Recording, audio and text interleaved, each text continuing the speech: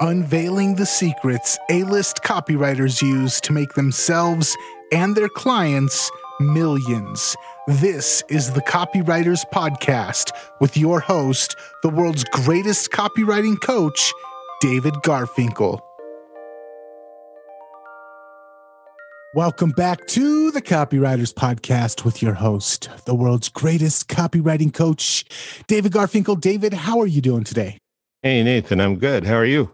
I'm doing fantastic, man. And it's starting to warm up. The winter's almost over. The snow is almost... You don't have to deal with the snow like we do. No, but we had some cold winds last night. I mean, they must have been gusting up 30 to 40 miles an hour. Doesn't seem like much, but when you're right off the ocean, it gets chilly and nasty.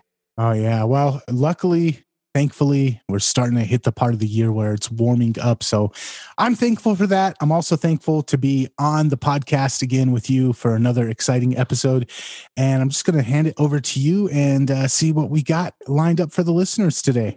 Absolutely. Well, I'll start out. I've been reading a book called Hackers and Painters by Silicon Valley philosopher Paul Graham, who's also a painter as well as a hacker, programmer.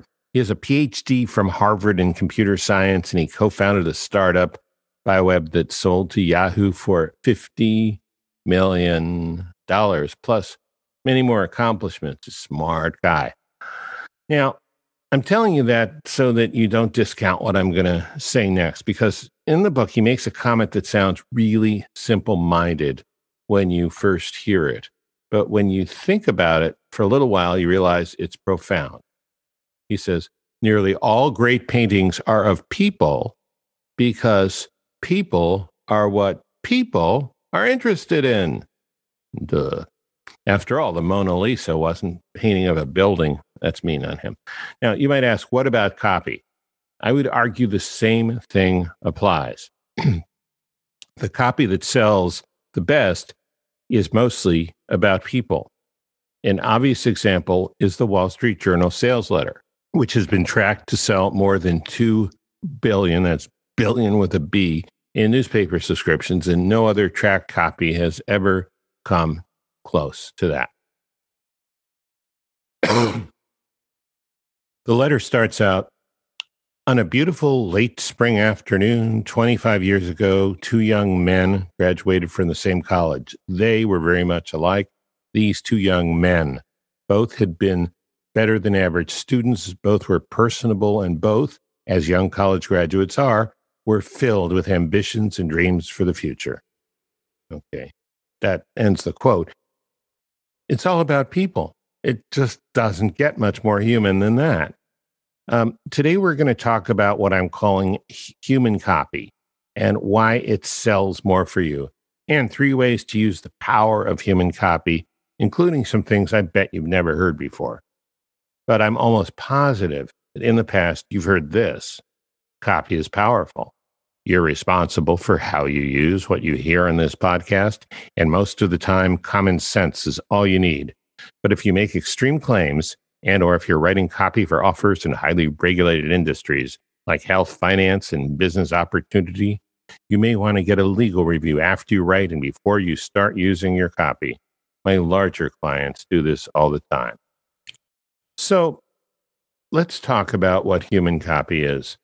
Can I ask you a question before we jump into that? Of course. This has to do with the fact that before you were a copywriter, you were also a journalist. In journalism, they teach you the 5 W's: who, what, when, where, and why. And I noticed that the first one is who. Does that kind of play into this? Well, sure. It is. And, you know, in one of the resources in the the book, in one of the books I'm quoting, which I'll just show you right now. Can't even read it, can you? It's The Art of Readable Writing by Rudolf Flesch. I mean, he talks about that specifically. He says that he went to Time Magazine and he went to Reader's Digest and he asked them, what's your secret? What's your formula? And they didn't know.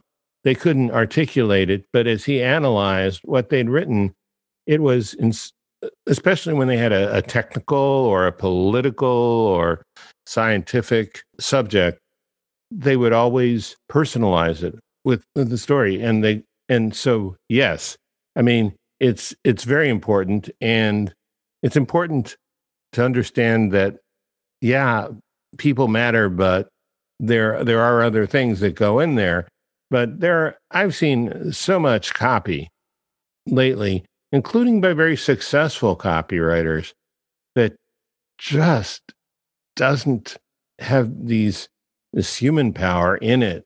And when it does, you can't overdo it. And sometimes when the copy is technical, medical, health, financial, software, you can't make it mostly about people, but you've got to have people as part of the whole package. Okay. Let me just jump in. We've got a lot to cover, and we've got 3 human copy secrets. So, and this is not just about how to put people in your copy. It's about, well, you'll see. It's about how to get certain results with the inclusion of human copy. So most copywriters know that getting your prospect to believe is not optional. You have to do that as one item on the list of things required to close the sale. But a majority of copywriters are not nearly as clear on how much better human proof works than simply throwing in a bunch of facts or logic onto the page. For example, testimonials. Most of the time, a good testimonial will increase your sales, but not all testimonials are created equal. Veteran copywriter Don Halpman, a friend of this podcast, who was also a guest expert on here once, points out that there's one type of testimonial that doesn't move the needle much at all. He calls it a superlative testimonial. This is where you find a prospect gushing all over themselves with high octane adjective. Let's say you had an ad for an app that helps you save time by getting better organized. A superlative testimonial might be, Organize Assistant is awesome. This is the coolest time management app ever. Lev. What does that mean? Basically, it says that Lev is very excited about Organize Assistant. But so what? How does that reassure you or make you want to buy it? The second type of testimonial Don mentions is what he calls anecdotal. This one has much more human power. Now, it is true that gushing all over the place is human, but it's not very convincing in a human way. By comparison, an anecdotal testimonial can be much more convincing. Here's an example of that. Finally, I found a way to divide up my time on Facebook, Twitter, and Instagram and still have enough time to get real work done. Organize Assistant is the bomb. I'm so glad I have this app. Dimitri. So it's not the world's greatest testimonial, but it's far more convincing than awesome and the coolest. Again, think about real life. If you have 2 friends, let's call them Lev and Dimitri, and Lev tells you that the app he gets, all he tells you is that it's awesome and cool, aren't you going to at least ask him how he uses it and what it's doing for him, if you're interested at all? On the other hand, wouldn't you instantly be more convinced if Dimitri told you how he's using it and what results he's getting? I know I would. I think most people would. The important thing about making believability human copy is that you need to look at what you do in real life and what other people do and what works. When people say something that you believe, it comes across as natural and not forced. That's what you're looking for in your copy as well.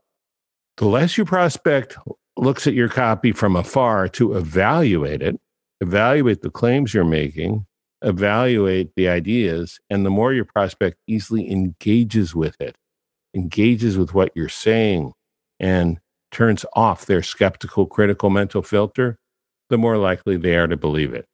Now, back to traditional proof elements like statistics and logic for just a second. You wouldn't want to leave them out. Instead, you should use them to cement belief in. Here's what I mean by that. Start out with something human, a quote, a story, a slice of life. It's only when your prospect starts to believe that. So they'll hear something human. They'll start to believe it. And then they get skeptical, mostly to protect themselves from getting tricked and burned. Now, statistics and logics are really helpful here. It's true, they're not as human as what we've been talking about for the most part so far. But the way the human mind works, the way your prospect's mind works, is once someone's on the way to being convinced, then questions arrive. I notice this a lot on product packaging copy. A lot of times the image on the front is the human being having the fun or getting the results or doing the thing that the product is for. And then on the back is all of the logical and technical reasons why you should reinforce the belief that you came away from when you looked at the front of the package. Yeah, that's exactly right. So their copywriting is the point of sale copy on the product itself when someone's in the store looking at it. So some questions that you want to answer with this more logical copy is, what does science say? I mean, these are the things that you would find on those over-the-counter drugs. What does science say? How does the thing work? Is it reliable? How many other people have found it reliable? And so on. Unfortunately, this is where a lot of copywriters start with believability copy, with this, these logical, factual questions. But this should be punch number 2 of a 1-2 punch. So punch 1 is human proof. Punch 2 is logical, scientific, analytical proof.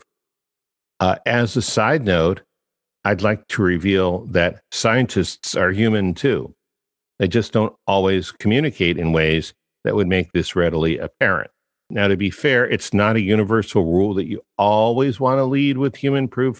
Sometimes if you're selling a technical product to a technical user, then when you have laboratory studies showing its effectiveness or a respected industry publication giving it 5 stars, you might be better off leading with that kind of stuff than with more analytical proof. But even with products like that, adding in some human proof later will usually help your sale.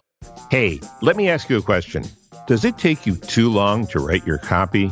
And if it does, have you ever wished you had a proven system to write it faster? Well, if that describes you, then you'll want to know about high-speed copywriting. This is a home study program that has helped a lot of people write profitable sales letters in as little as 5 hours. No, it's not a bunch of shortcut tricks that leave you with cookie-cutter sales letters that people can ignore. It's about writing full-fledged, memorable, response-getting sales letters much faster than it usually takes. It's tested and proven, too. High-speed copywriting will ease you through putting together an original, powerful sales letter and putting it together in record time. You can find out more at highspeedcopywriting.com. By the way, this is one of the very few programs that Bond and Kevin Halbert have given their Halbert seal of approval to. So check it out today, highspeedcopywriting.com. Thank you. And now back to our show. All right, so let's move to human copy secret number 2, keeping your prospect reading. Experienced copywriters surrender to the idea that most readers are skimmers. This is not a bad thing to believe, especially because with all the distractions and time constraints everyone is facing these days, it's a reality most of the time, and you have to write with this in mind. So this includes things like making your subheads relevant to the copy, but still very curiosity-provoking, keeping blocks of copy on the page as short as possible, and using intriguing, relevant pictures and graphics to break up the text. But there is a way to make human connection with your copy more likely and to keep the prospect reading. For this, let's turn to Rudolf Flesch, who I was showing you before. This is his book, The Art of Readable Writing.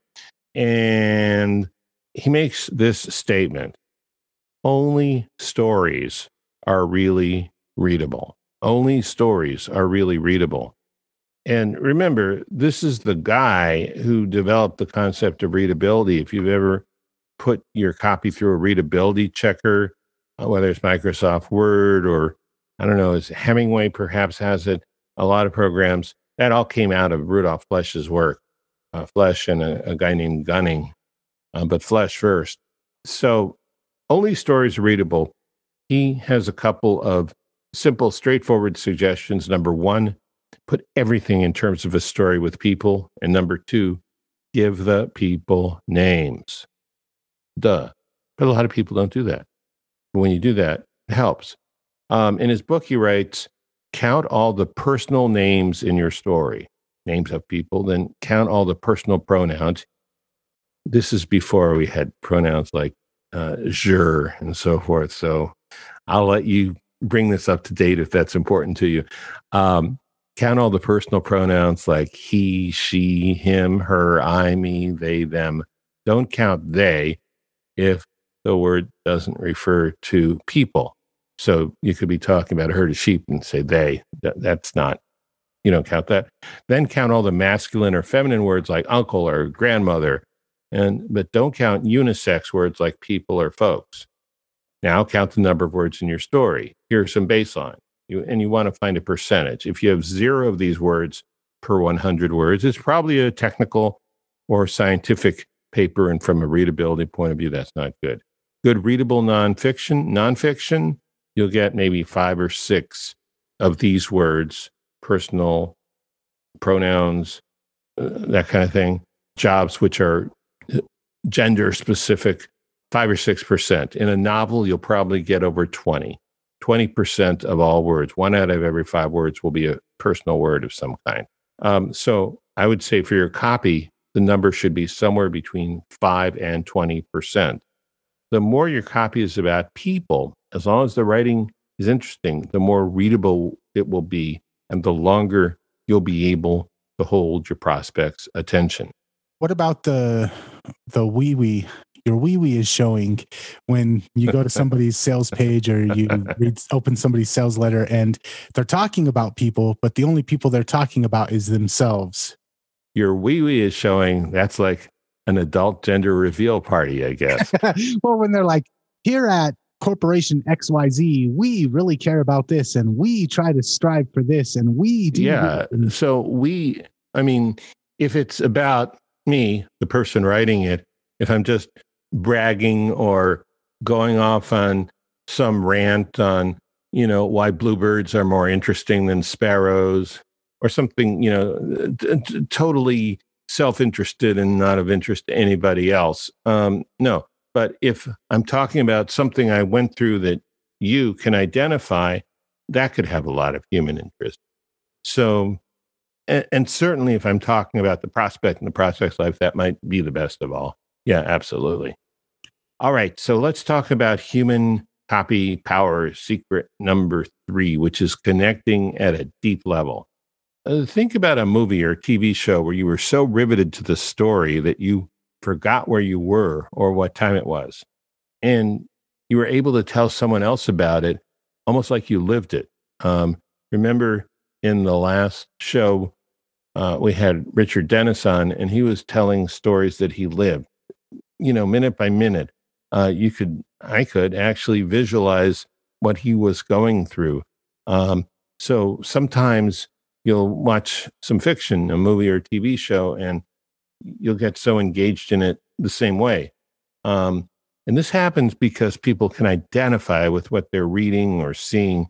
In fact, they're reading, there's a good chance they're converting the words they're reading into pictures in their mind, if it's written well enough so that they can do that. And one possible explanation for story and copy connecting so instantly and completely with viewers is that it resonates with them. The great copywriter Joe Sugarman wrote about what keeps people engaged in copy in his book, Advertising Secrets of the Written Word. That was the original title. Now it's been re-released as the Adweek Copywriting Handbook. And Joe writes, buying is an emotional human experience. When we exchange our hard-earned money for a product or service, buying something becomes an emotional event. That alone is worth thinking about. We're leading people up to an emotional event. Here is what Joe says about resonating. In creating a direct response advertisement, it is important that you create a condition where your customer is in perfect resonance with your copy. Sugarman suggests that you visualize each part of your copy like a giant tuning fork that vibrates on the same frequency as your customer does. This should be true of your headline, your picture in your copy, caption in your picture, and every sentence in your copy, from the lead all the way to the call to action. It's hard to explain how to do this, but you'll know it when you see it. One way, possibly, to do this is to look at copy that you're writing like you were telling a story to a child or explaining something to a child. Don't be condescending, but instead write as though you were talking to an equal, but who had the understanding of a child. Simple conversational language that doesn't get bogged down in boring, intricate details is a good way to approach this. When you listen to two friends talking, most of the time they'll talk in short words and simple sentences. If they're not trying to impress each other with how smart they are, but simply communicating in a connected way, that's how they'll talk, and that's what you're going for here. Joe Sugarman had another great idea that explains the power of humanizing very succinctly. The thing is, it's not with words, it's with pictures in an ad. He says, use a picture of a human hand holding a small product. The hand adds size and perspective to what is being presented and also adds that human element. Just like in real life, right? If you want to show a friend something, like let's say I wanted to show Nathan something new that I'd gotten, I'd hold it in my hand. Just like that. Actually, I've had that whisk for a while, but I was just using it as an example. You'd probably do the same thing. So before we wrap up, any further thoughts on this? Just, and you didn't really mention this, but I was going to get your take on it. A lot of, because most of my copy, most of my clients, I'm working on their websites. I'm doing sales pages on their website. One of the things is when it comes to like where we're going to add credibility and we're going to get to the point where we talk about the client or the person that came up with whatever it is that we're selling, having a little profile picture there works. Also, the top section of the website, a lot of times the very first thing that we put, we call it the hero section. We're going to have a picture of either the person whose website it is, or we're going to have a picture of people who represent the target market doing the thing that it is that we do. So it's not really copy, but having pictures of people, we've noticed by using heat mapping on the websites, those images draw people in and can refocus people towards the copy. So it's not really copy, but it is adding a human element to it. And we've seen images of books or libraries or cars or things like that don't pull people in the same way that pictures of people do. Yeah, that's a great example. And it's true. It's not copy, but it is part of the story you're telling. And that's really the most important point here. That copy is usually the way we tell stories in sales, in copywriting, in marketing. But now, and you're also really good to point out that you've tested things that are not people and they don't work as well. Mm-hmm. So and that just hammers the point home. I like that. Thank you. So you've mentioned a couple of books. I would love it if you would go back through real quick and let listeners know what those books are. I'll make sure to link them in the show notes, but okay. You mentioned some really great ones this week. Yeah. Hackers and Painters. It's a fantastic book by Paul Graham. The first half of it is incredible. It has the best section on how wealth is created and why people have so many negative feelings about money and about rich people. It's the best thing I've ever seen. It really is. The second half's about computer languages, and I'm struggling through it with my teeth clenched. But the first half is incredible. And there's some other cool stuff in there too. Obviously, the thing about painting. Second one, The Art of Readable Writing by Rudolf Flesch, that is available on Amazon as a used book. And finally, the updated version of Advertising Secrets to the Written Word, which is now called The Adweek Copywriting Handbook, same book by Joe Sugarman. Incredible book, one of my favorites. Awesome. David, another fantastic episode. I really appreciate you put in a lot of work to put these together. And I feel like a lot of times, especially on episodes like this, it's what listeners might get if they pay paid for a copywriting course and you just give them away freely every week. So I really appreciate that. I know the listeners out there appreciate it. Listeners, if you want to catch more of this kind of quality copywriting material, make sure that you're subscribed to the podcast. You can do that over at copywriterspodcast.com. And while you're on your favorite podcast app, make sure to leave us a rating and a review. We'd really appreciate it. And anything else before we're out of here, David? No, thanks. Thanks for what you said. Yeah, this one took a lot of work and it was worth it. And who knows, maybe I'll sell it anyway. Nice. All right. Paywall coming soon for the Copywriters Podcast. Until next time, man, we'll catch you later. Catch you later. Thanks.